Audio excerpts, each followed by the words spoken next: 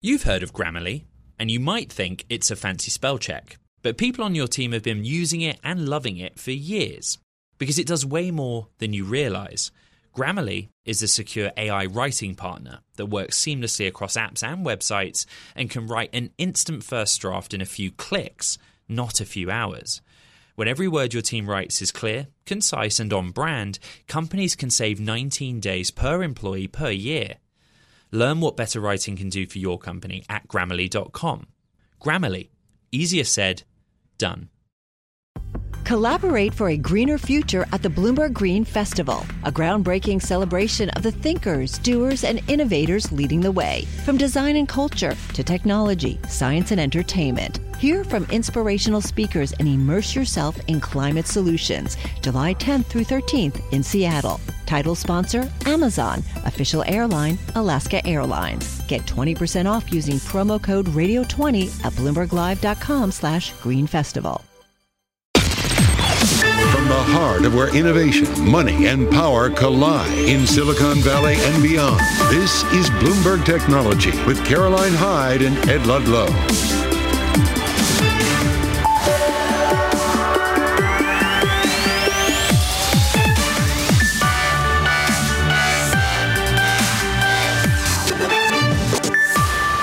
I'm Caroline Hyde at Bloomberg's World Headquarters in New York. And I'm Ed Ludlow in San Francisco. This is Bloomberg Technology. Coming up, Bitcoin tops $30,000. We'll discuss what's driving the gains, the assets getting a boost on those moves. Plus, we'll take a deep dive into one of the biggest US intelligence leaks in recent history. More details on the breach ahead. And we'll be all across the race for artificial intelligence dominance. Capital G announces a $100 million funding round for an AI research platform, AlphaSense.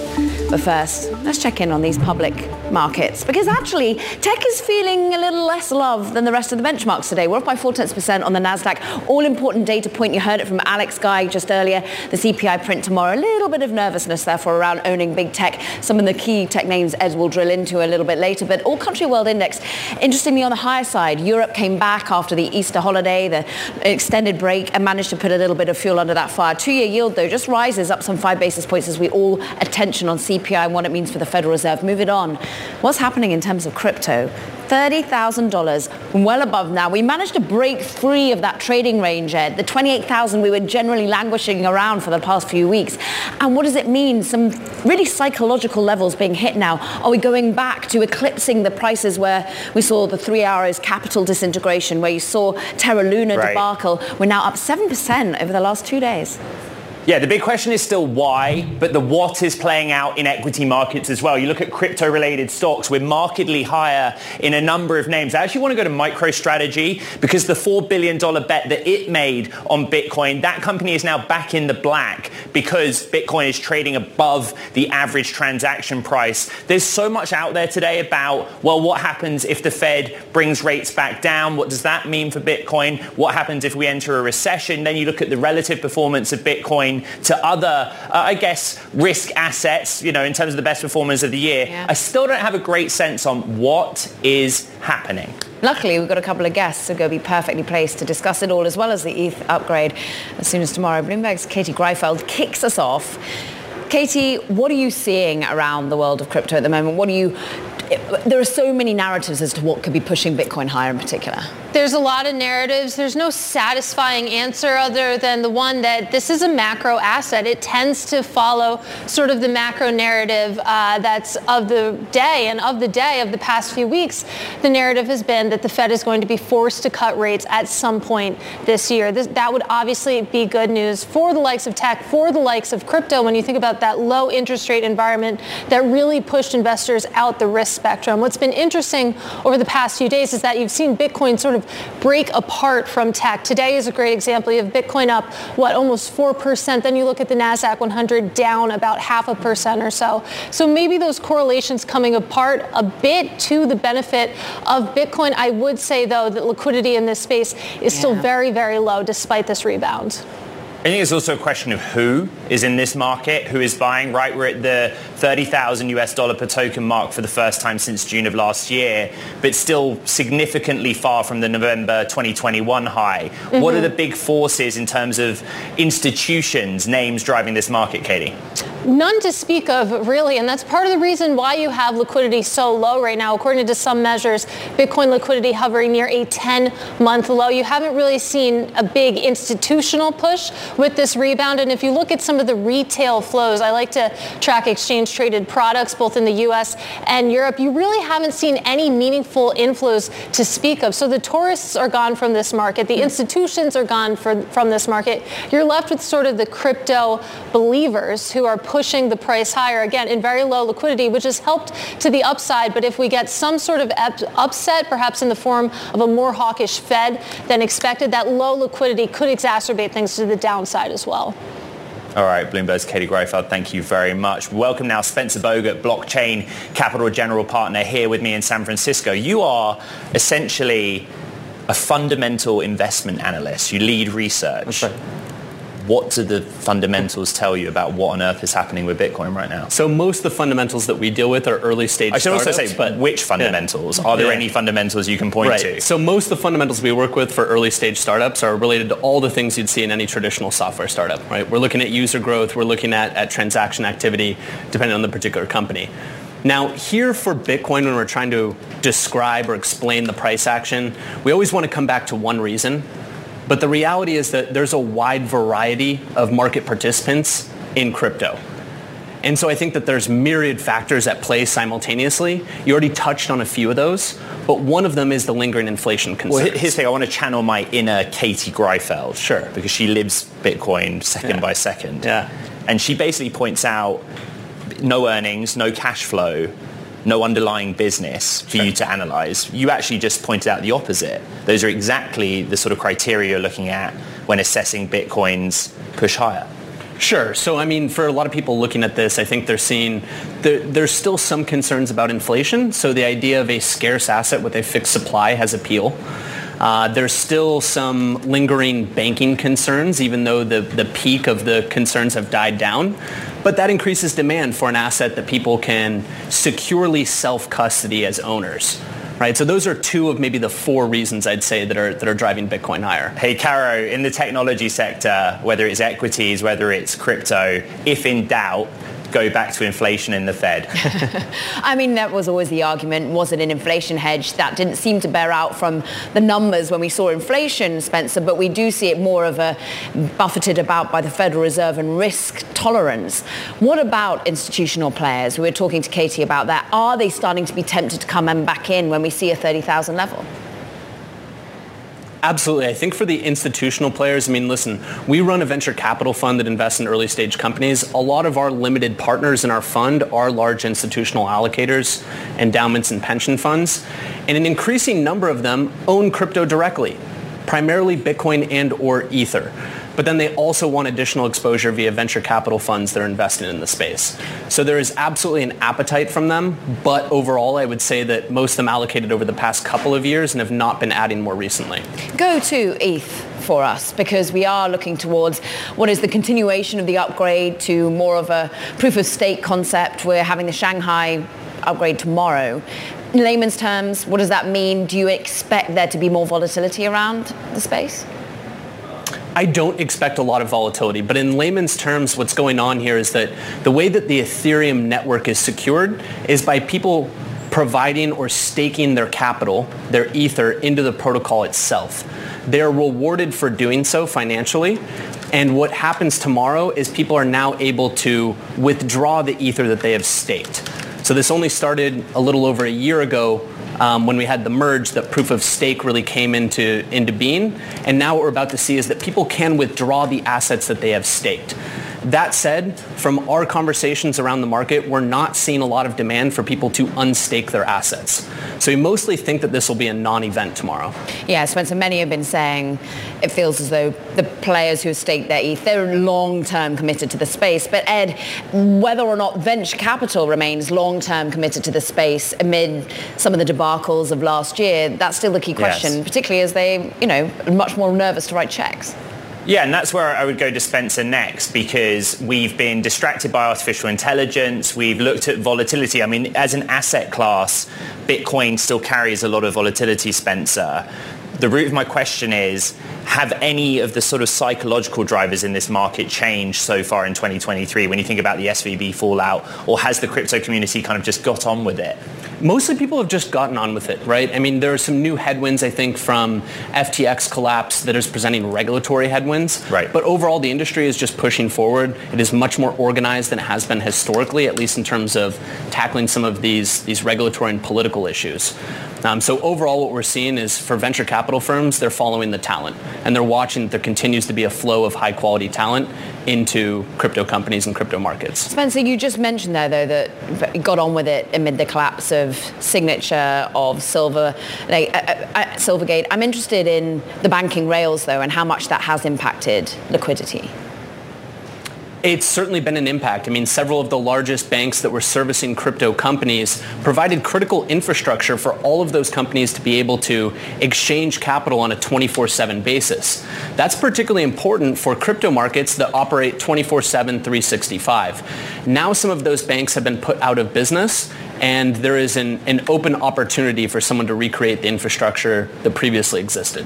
All right, Spencer Bogut of Blockchain Capital with Bitcoin at around $30,259 per token.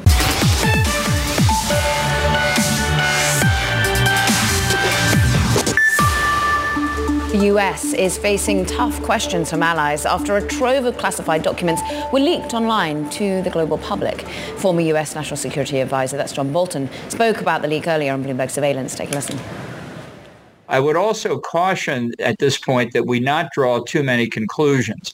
This could be an influence operation by somebody, we don't know who. And once you get into the world of counterintelligence, it makes being in a hall of mirrors look easy. It's very complicated. Let's try and break down some of the complexities with our own Nick Wadhams. He's Bloomberg News National Security Editor. Just how big a trove of information is this, Nick? Well, it's pretty darn big, and it really confirms in a lot of ways what we had known and what U.S. officials had been telling us publicly about what their really biggest fears are. And the big one there is Ukraine, and specifically the possibility that Ukraine will run out of ammunition in the fight against Russia, both artillery shells but also air defenses.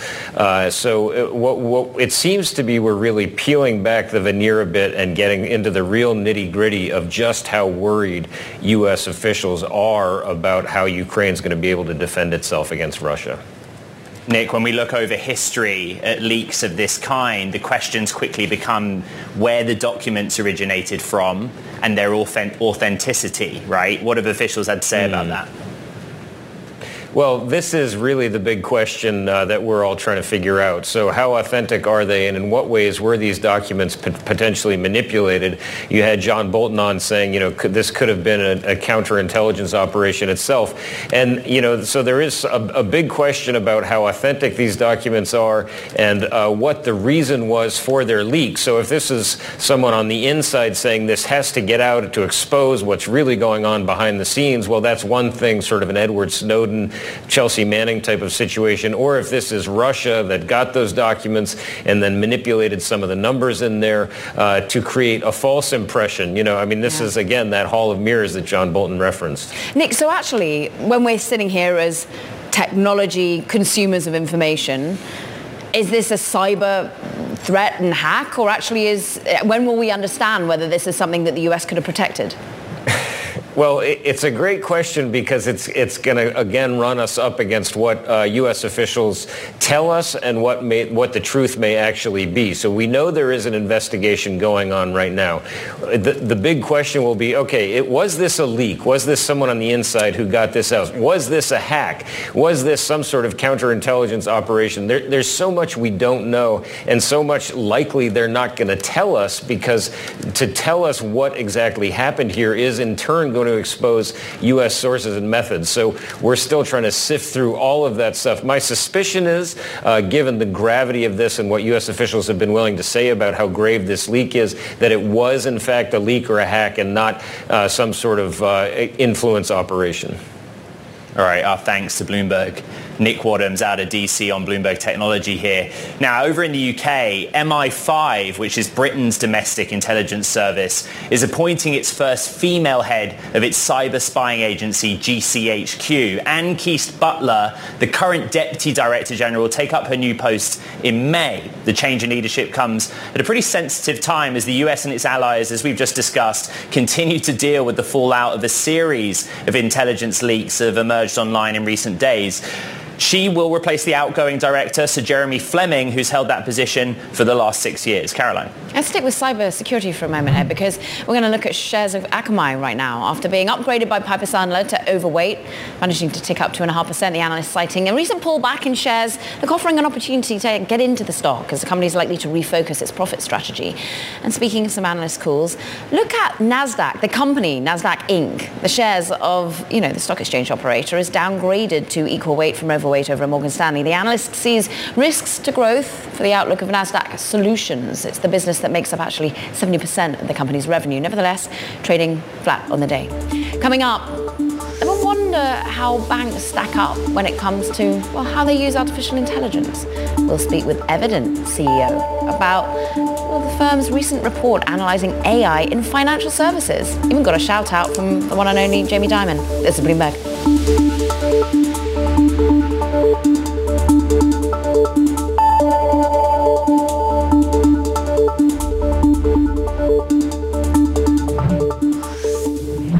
What if everyone at work were an expert communicator? What if every doc, message and email they wrote was perfectly clear and concise?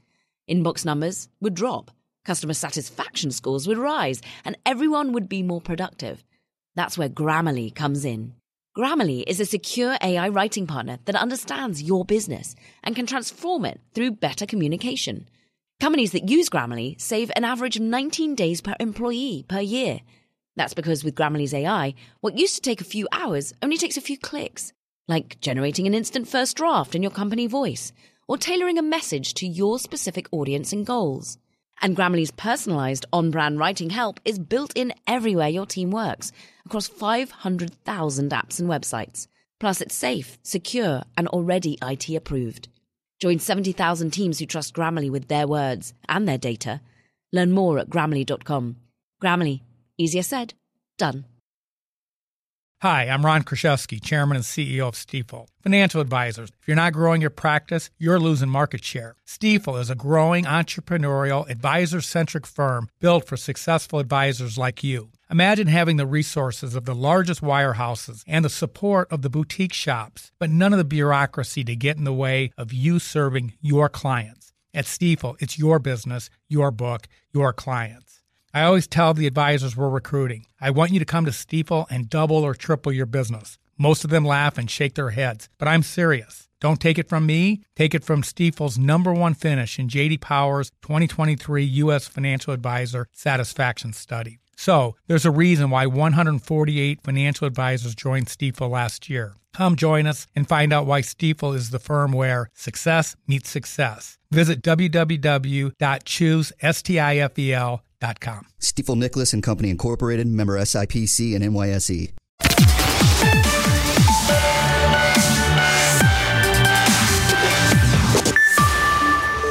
This is a incredibly disruptive new technology. I think we're seeing opportunity and potential platform shift that we haven't seen in a long time. Regulation can put us where we need to be if we have the strength to put it in place. I do think it's just impossible to regulate. All of the leading AI labs know they're creating something dangerous, but none of them really want to stop it. The way that Chinese companies go about the AI space is different. They just don't have the same approach toward the morality around these technologies that we do in the US. The impact on jobs is real, but it doesn't have a super intelligence that will have a mind of its own. It's on all of us, and particularly investors, to think about the questions and the potential falls, as well as all the opportunity and value it creates. The debates are still clear. Our previous guests there weighing in on what are the risks, what are the opportunities that come when using particularly generative AI in various sectors. How will AI reshape the competitive landscape? In particular, we're going to focus in on banking right now to help answer that question. Alexandra Musavisade. She is the CEO and co-founder of Evident, which tracks AI integration in financial services. Alexandra, you got a bit of a shout out in JP Morgan's annual letter, Jamie Dimon's in particular. What is it that you're doing? How are you measuring what AI is being adopted by banks? So we published about 8 weeks ago the first public benchmark on AI adoption for banks. And what we do, it has not been done before in terms of taking outside-in view, i.e. holding a mirror up to the banks and looking at their AI capabilities. So what we do is that we go and we measure the banks on the strength of their AI ecosystem, and then we rank them according to the scores that they get against the strengths of this ecosystem, which we break down into 4 areas: talent, innovation, leadership, and responsible AI. Okay, so talent, bringing on the right people, the right parts of the banks that you need to build up. What about responsible AI? What are banks doing about that at the moment? Yeah, it is, on the talent and the leadership and innovation side, that's sort of really in the engine room. Have you got the right talent, AI, Dev Ops and ML Ops, and you would look at implementation talent and so on. And on the innovation is whether you're sort of following a build or buy approach, whether you're looking at research and patents or what sort of partnerships you have, also what you're investing in or acquiring. But on the doing all that is great, right? Looking at the raw horsepower, but doing it in a responsible manner is really critical. And especially now given the release of ChatGPT and a lot of banks and lots of other sectors too, but banks looking at how to incorporate large language models.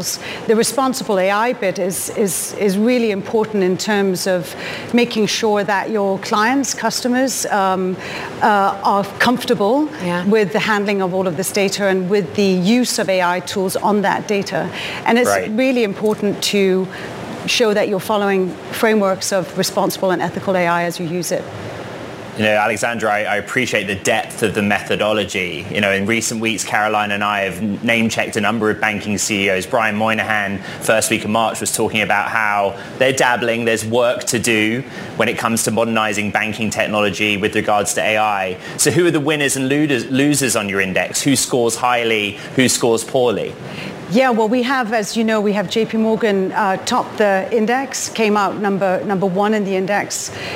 Interestingly, Royal Bank of Canada came second, a smaller bank. But predominantly we're seeing the North American banks in the top 10 with the European banks lagging somewhat and the UK banks lagging the European banks. That brings me to my next question, which is we learned in the aftermath of Silicon Valley Bank, or relearned how global the banking industry is. How close is the coordination that you see between different geographies and regions in the banking system on how to implement AI across borders? Well, there's no real coordination between the banks across. The way that implementation is happening in the European banks is quite different from the way that it's being done in the North American banks. The North American banks take an approach much more looking at how big tech is organized, so having R&D centers and being much using AI across the banks, whereas the European banks take more of an engineering approach where they're going in silos and implementing AI more in a siloed approach. So you do see differences in the approaches that the banks are taking, whether you be in Europe or North America. And Alexandra, does any of that come down to how governments or cross-institutional viewpoints are of how to regulate, how to ethically build AI? Because many would say, actually, when you think of the regulation being developed around it, actually Asia or indeed Europe really leads the pack in this way. Yes, I mean, the interesting aspect here is actually that the North American and Canadian banks were very visible around the guardrails that they're putting in place, and now we have to remember that banks are heavily regulated to begin with. So a lot of this is happening internally. What we're capturing is what is expressed externally in terms of principles around explainability, responsible AI in general, and the people they're putting in place and the lines of defense across the banks that they're visible about. In Europe, you've got GDPR regulation, right? And so there's that sits slightly differently in the banks, and they're expressing the guardrails that they're putting around it in slightly different ways. Yeah. But you could say that there are advanced thinking at the European level with the AI Act in motion right now. But because of the GDPR regulation in place, there's a lot of thinking that has been done in the European banking system. Great to have some time with you. We thank you, Alexandra Izabizadeh, CEO and co-founder of Evident.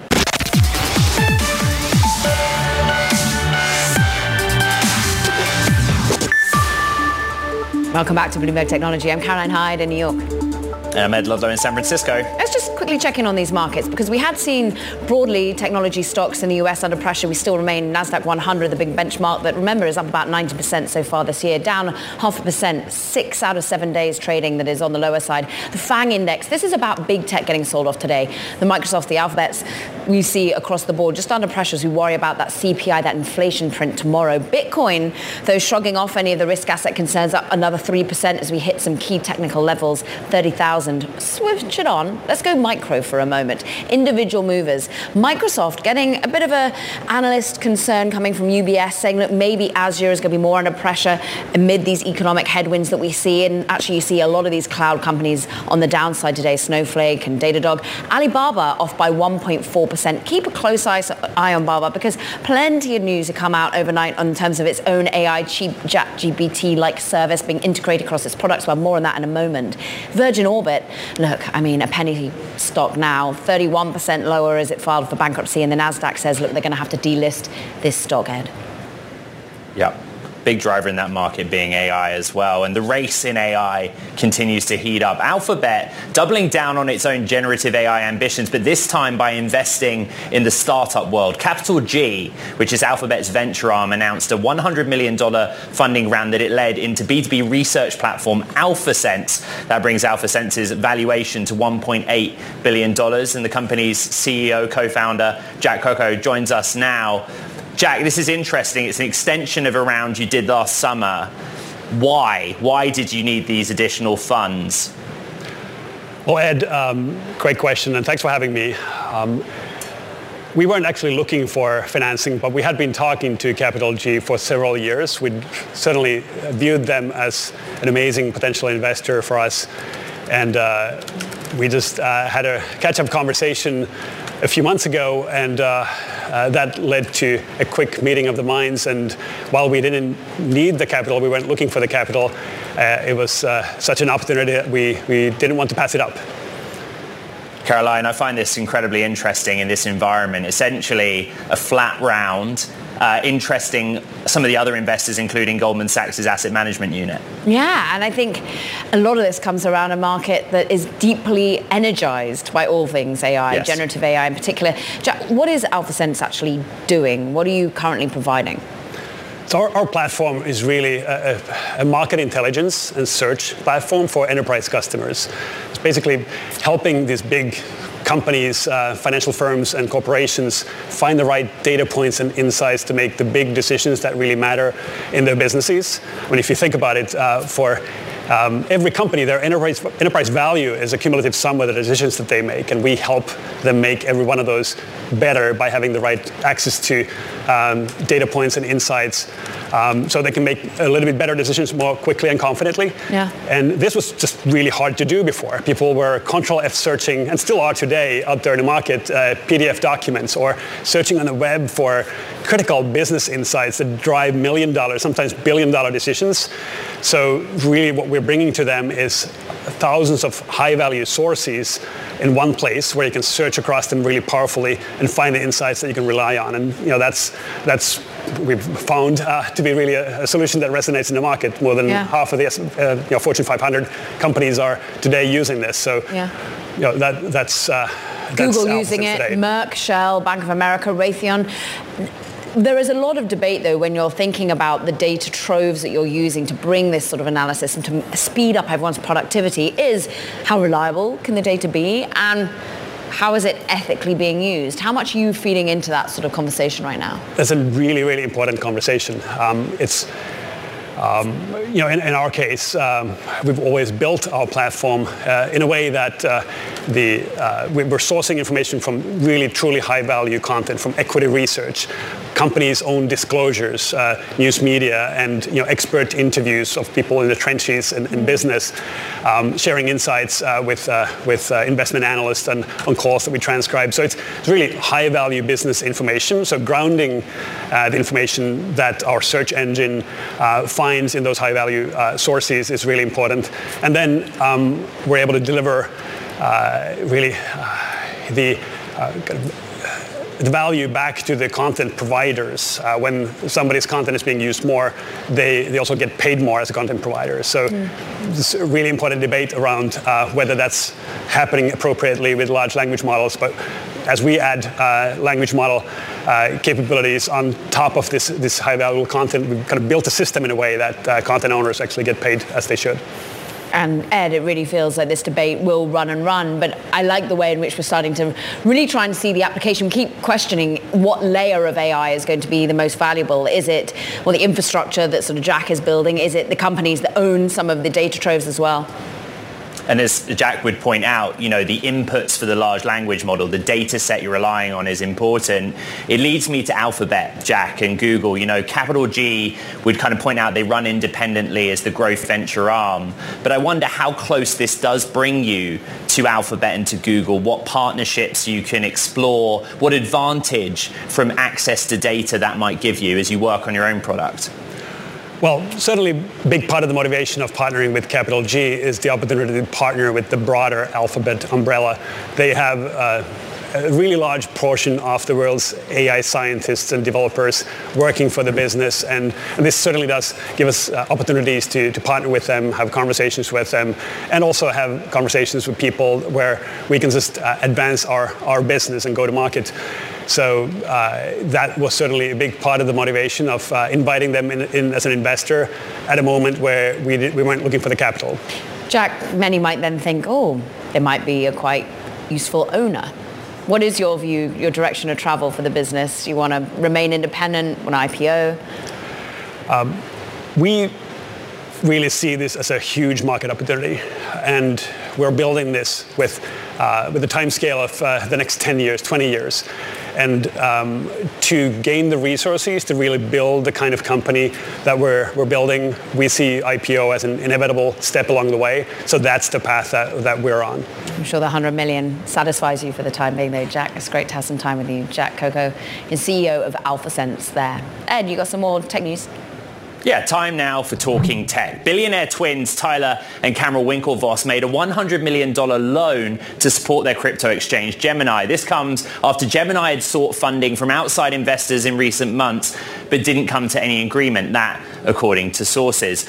Elizabeth Holmes has to report to prison as scheduled later this month after a judge rejected her request to remain free on bail as she appeals a fraud conviction. And finally, Twitter has stopped being an independent company after merging with the newly formed shell firm called X Corp. It's unclear what the change means for Twitter, though Elon Musk has in the past suggested that Twitter could lead to X, which he dubbed as an everything app.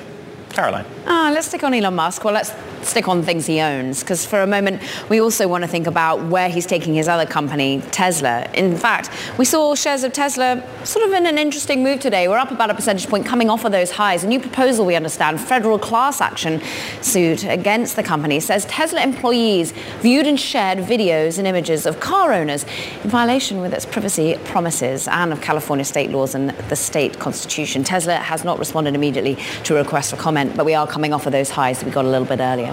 Coming up, let's talk about investing even more in cybersecurity. What a hot topic on the day, and what kind of new risks are there to be considered at the moment, particularly with the rise of AI.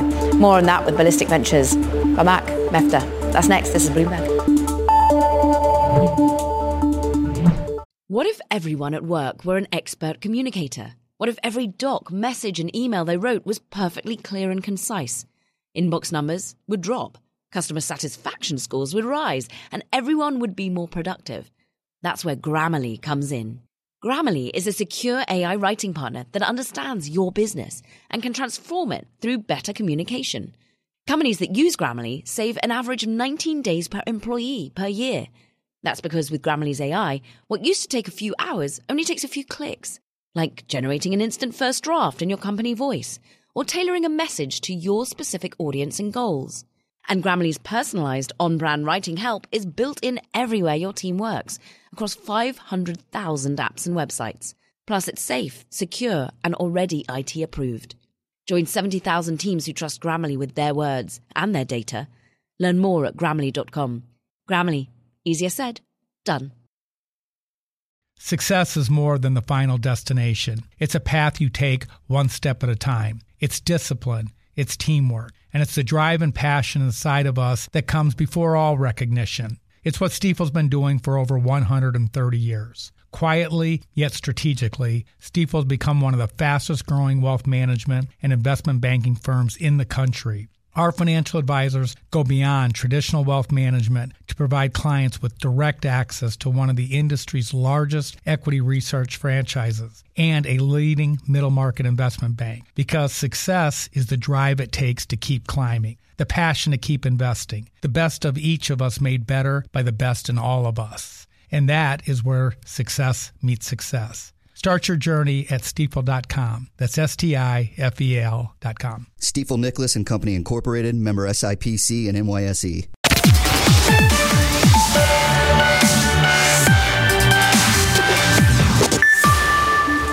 Let's continue to talk about cybersecurity. The space, of course, booming over the last few years. Just think about the focus that we had during the pandemic. Just think about today's news flow as we worry that maybe the leaked documents that pose a serious national security threat to the United States, according to the Pentagon, is that in some way related to a hack or cyber attack? Let's talk about where you can invest as well. Is it the right time to be investing in all these sorts of companies? So we can turn to our next guest, who perhaps has a bit of skin in the game. Parmak Mehta is with us. Insight on today's VC Spotlight. He's co-founder, general partner over at Ballistic Ventures. And Parmak, you have a life dedication to cyber, in particular working over at AT&T for years. What now are you seeing in smaller companies, areas that you can invest in making sure that the cyber threats can be defeated? Yeah, thank you very much for having me, guys, by the way. Let's see. One of the great things about cybersecurity that we've enjoyed is it's very resilient to economic upturns and downturns. So, in fact, if you take a look at a couple of the CIOs surveys that have come up, cyber is one of the areas that is actually increasing in spend during economic downturns because everybody's worried about risk. That's kind of one thread, which always makes cyber very, very exciting as an investment vehicle. The other thread is these threats are ever evolving. So the adversaries don't sit still. They're constantly inventing new threat vectors. And as a result, some of the old security controls have to be reinvented on a constant basis. And of course, with the emerging new threats, there has to be new innovative companies that are going to emerge to counteract those threats. So as a result, from a startup perspective, venture perspective is a very interesting area to invest in. I would argue with the current economic downturn, if you look at some of the public equities today as well, and if you took a look at some of the multiples of revenues, multiples of EBITDA, it'll make cyber very, very exciting to invest in. So, we like this sector quite a bit, of course. Parmak, we're interested in where the dollars and the energy is coming from. When I was at CES in January, which seems like a lifetime ago now, Jen Easterly, the director of CISA, basically made an appeal to corporate America saying, do more, invest earlier in cybersecurity, integrate cybersecurity tools at the moment you design a new product or piece of software. Is that where the energy is coming from in the form of your LPs? I'm just curious who's backing you to make these investments. Yeah, absolutely. So I think one of the things Jen pointed out and you're pointing out, which is probably the most important thing in cyber, is cyber's always been thought of as an afterthought. If you take a look at the applications, for instance, applications are developed without security in mind during the software development lifecycle. And we're seeing a shift happening, especially over the last 10, 15 years. There's an area called Shift Left you probably have heard, which is equipping software developers so they can build security into the fabric of the application during the assembly process of the application. It's one of the only areas that you can build a critical asset and think of security as an afterthought. It's incredibly inefficient. So to Jen's point, software security, especially, and security in general, has to be thought of during the assembly process of any artifact. It's certainly one theme or one area that we see. There are many other themes that we're investing in.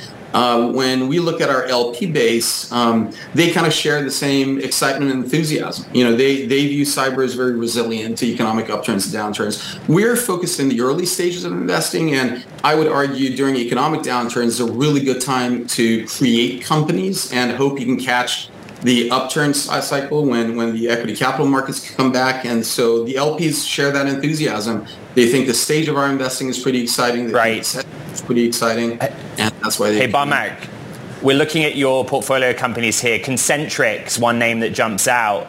How is artificial intelligence impacting how you invest?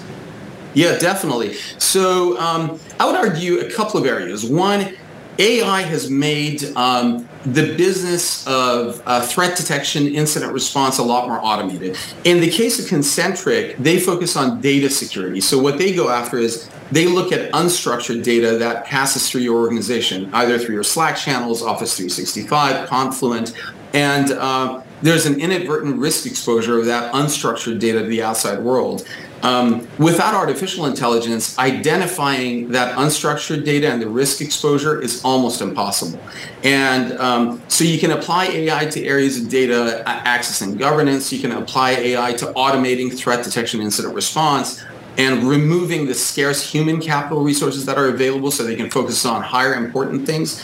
Having said that, though, you can't rely on AI to completely automate your business. There's a lot of business context that goes into understanding whether you're a financial services company or an insurance company or a healthcare company. So it can take you 80% there, 85% there. The last 10 to 15%, it still requires some human touch to sort of apply the business context to what you're trying to go after. You mentioned varied industries that deploy cyber needs. What about the companies building all of this, Barmak? Are you investing primarily in American-built companies? Is this truly global? It is, from a cyber perspective, I still argue the epicenter for a lot of innovation is here in America. I would say Israel has sort of come up over the last 5 to 7 years as a new epicenter. There's a lot of innovation that comes out of Israel, partly out of Unit 8200, which is part of the IDF. So the vast majority you see between those two areas. EMEA and EU specifically is obviously coming together in the last 3 to 5 years. My previous company, Alien Vault, was a company that was started out of Spain and had moved their headquarters to the U.S. So, but I would say America and Israel are kind of the two main epicenters. All right, Barmak Mefta, co-founder, general partner at Ballistic Ventures. Thank you. You take two themes, Caroline. Cybersecurity, and then you match it with the other big theme, AI. So let's stick with AI. In China, the government plans to require a security review of ChatGPT-like bots. Providers of the generative artificial intelligence services must ensure content is accurate and neither discriminates nor endangers security. Chinese companies from Alibaba to SenseTime to Baidu all want to build the definitive next-gen AI platform.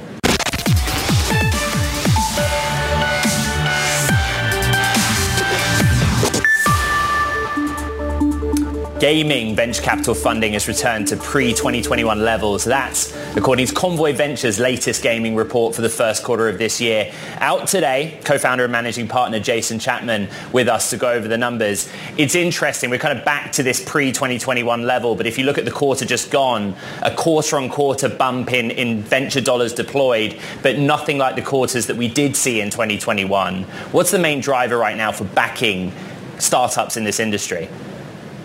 Yeah, I think generally, and thank you for having me, is largely the player data. We look and see that 30.2 billion people across the world continue to play video games. That's nearly 40% of the global population. And this quarter, we saw about $761 million invested into gaming deals across venture. That is up 29%. And so I think generally you see investors flock to areas that prove to be resilient during economic difficulties, which gaming has proven during the last 2 recessions to do so. And during this current phase, we expect it will do the same. You, of course, often invest in the infrastructure around gaming. What about the building, the making of gaming and games themselves, and how they're being offered? Because a lot of them are more streaming services now. Yeah, so I mean, there's a lot there. I mean, actually talking about streaming, it's ironic given that Google Stadia just closed officially this quarter in January. We are very excited to back the infrastructure of how you deliver games, how you distribute games, how you advertise games. Building a game is extremely expensive. Looking at AAA content, it often is north of $80 million to actually produce. And so for us, we think the upside is definitely in the technologies versus the content. Interesting. So given Stadia, you just mentioned it, do we think there's less desire by some very well capitalized big tech public companies to invest in content at this moment? We're seeing a lot of content funding to date, a lot of excitement around content because, as we are seeing, Hogwarts Legacy has caught the world by storm, and hopefully you have some players there actually at Bloomberg. With content, it's incredibly scalable and it can be delivered at ease to the masses. And something that is very luring about this is that if you find a hit, you find a huge hit. For us, we are much more comfortable as a firm backing the things that make delivery of content possible. So we're betting on a category versus one piece of content. Right. We think it's a more prudent way to approach the industry.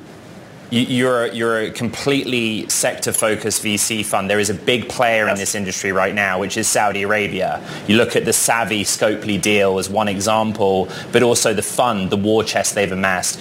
What's your take on Saudi coming in to sort of dominate this sector?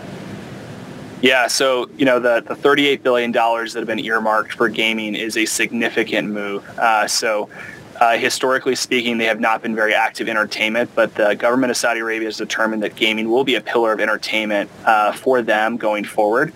And the acquisition of Scopely, a $4.9 billion acquisition, is a huge win for the Scopely and Savvy team. So the whole Convoy team is extremely excited about this partnership. The Savvy group, with that acquisition, have brought in 100 million monthly actives across their platform, which is a massive deal in the gaming industry and a massive deal for the Savvy platform. Hey, Jason, real quick, 2022 was all about online and multiplayer. What's 2023 going to be about? 2023 is going to be the year of user-generated content and the wars between Roblox and Fortnite.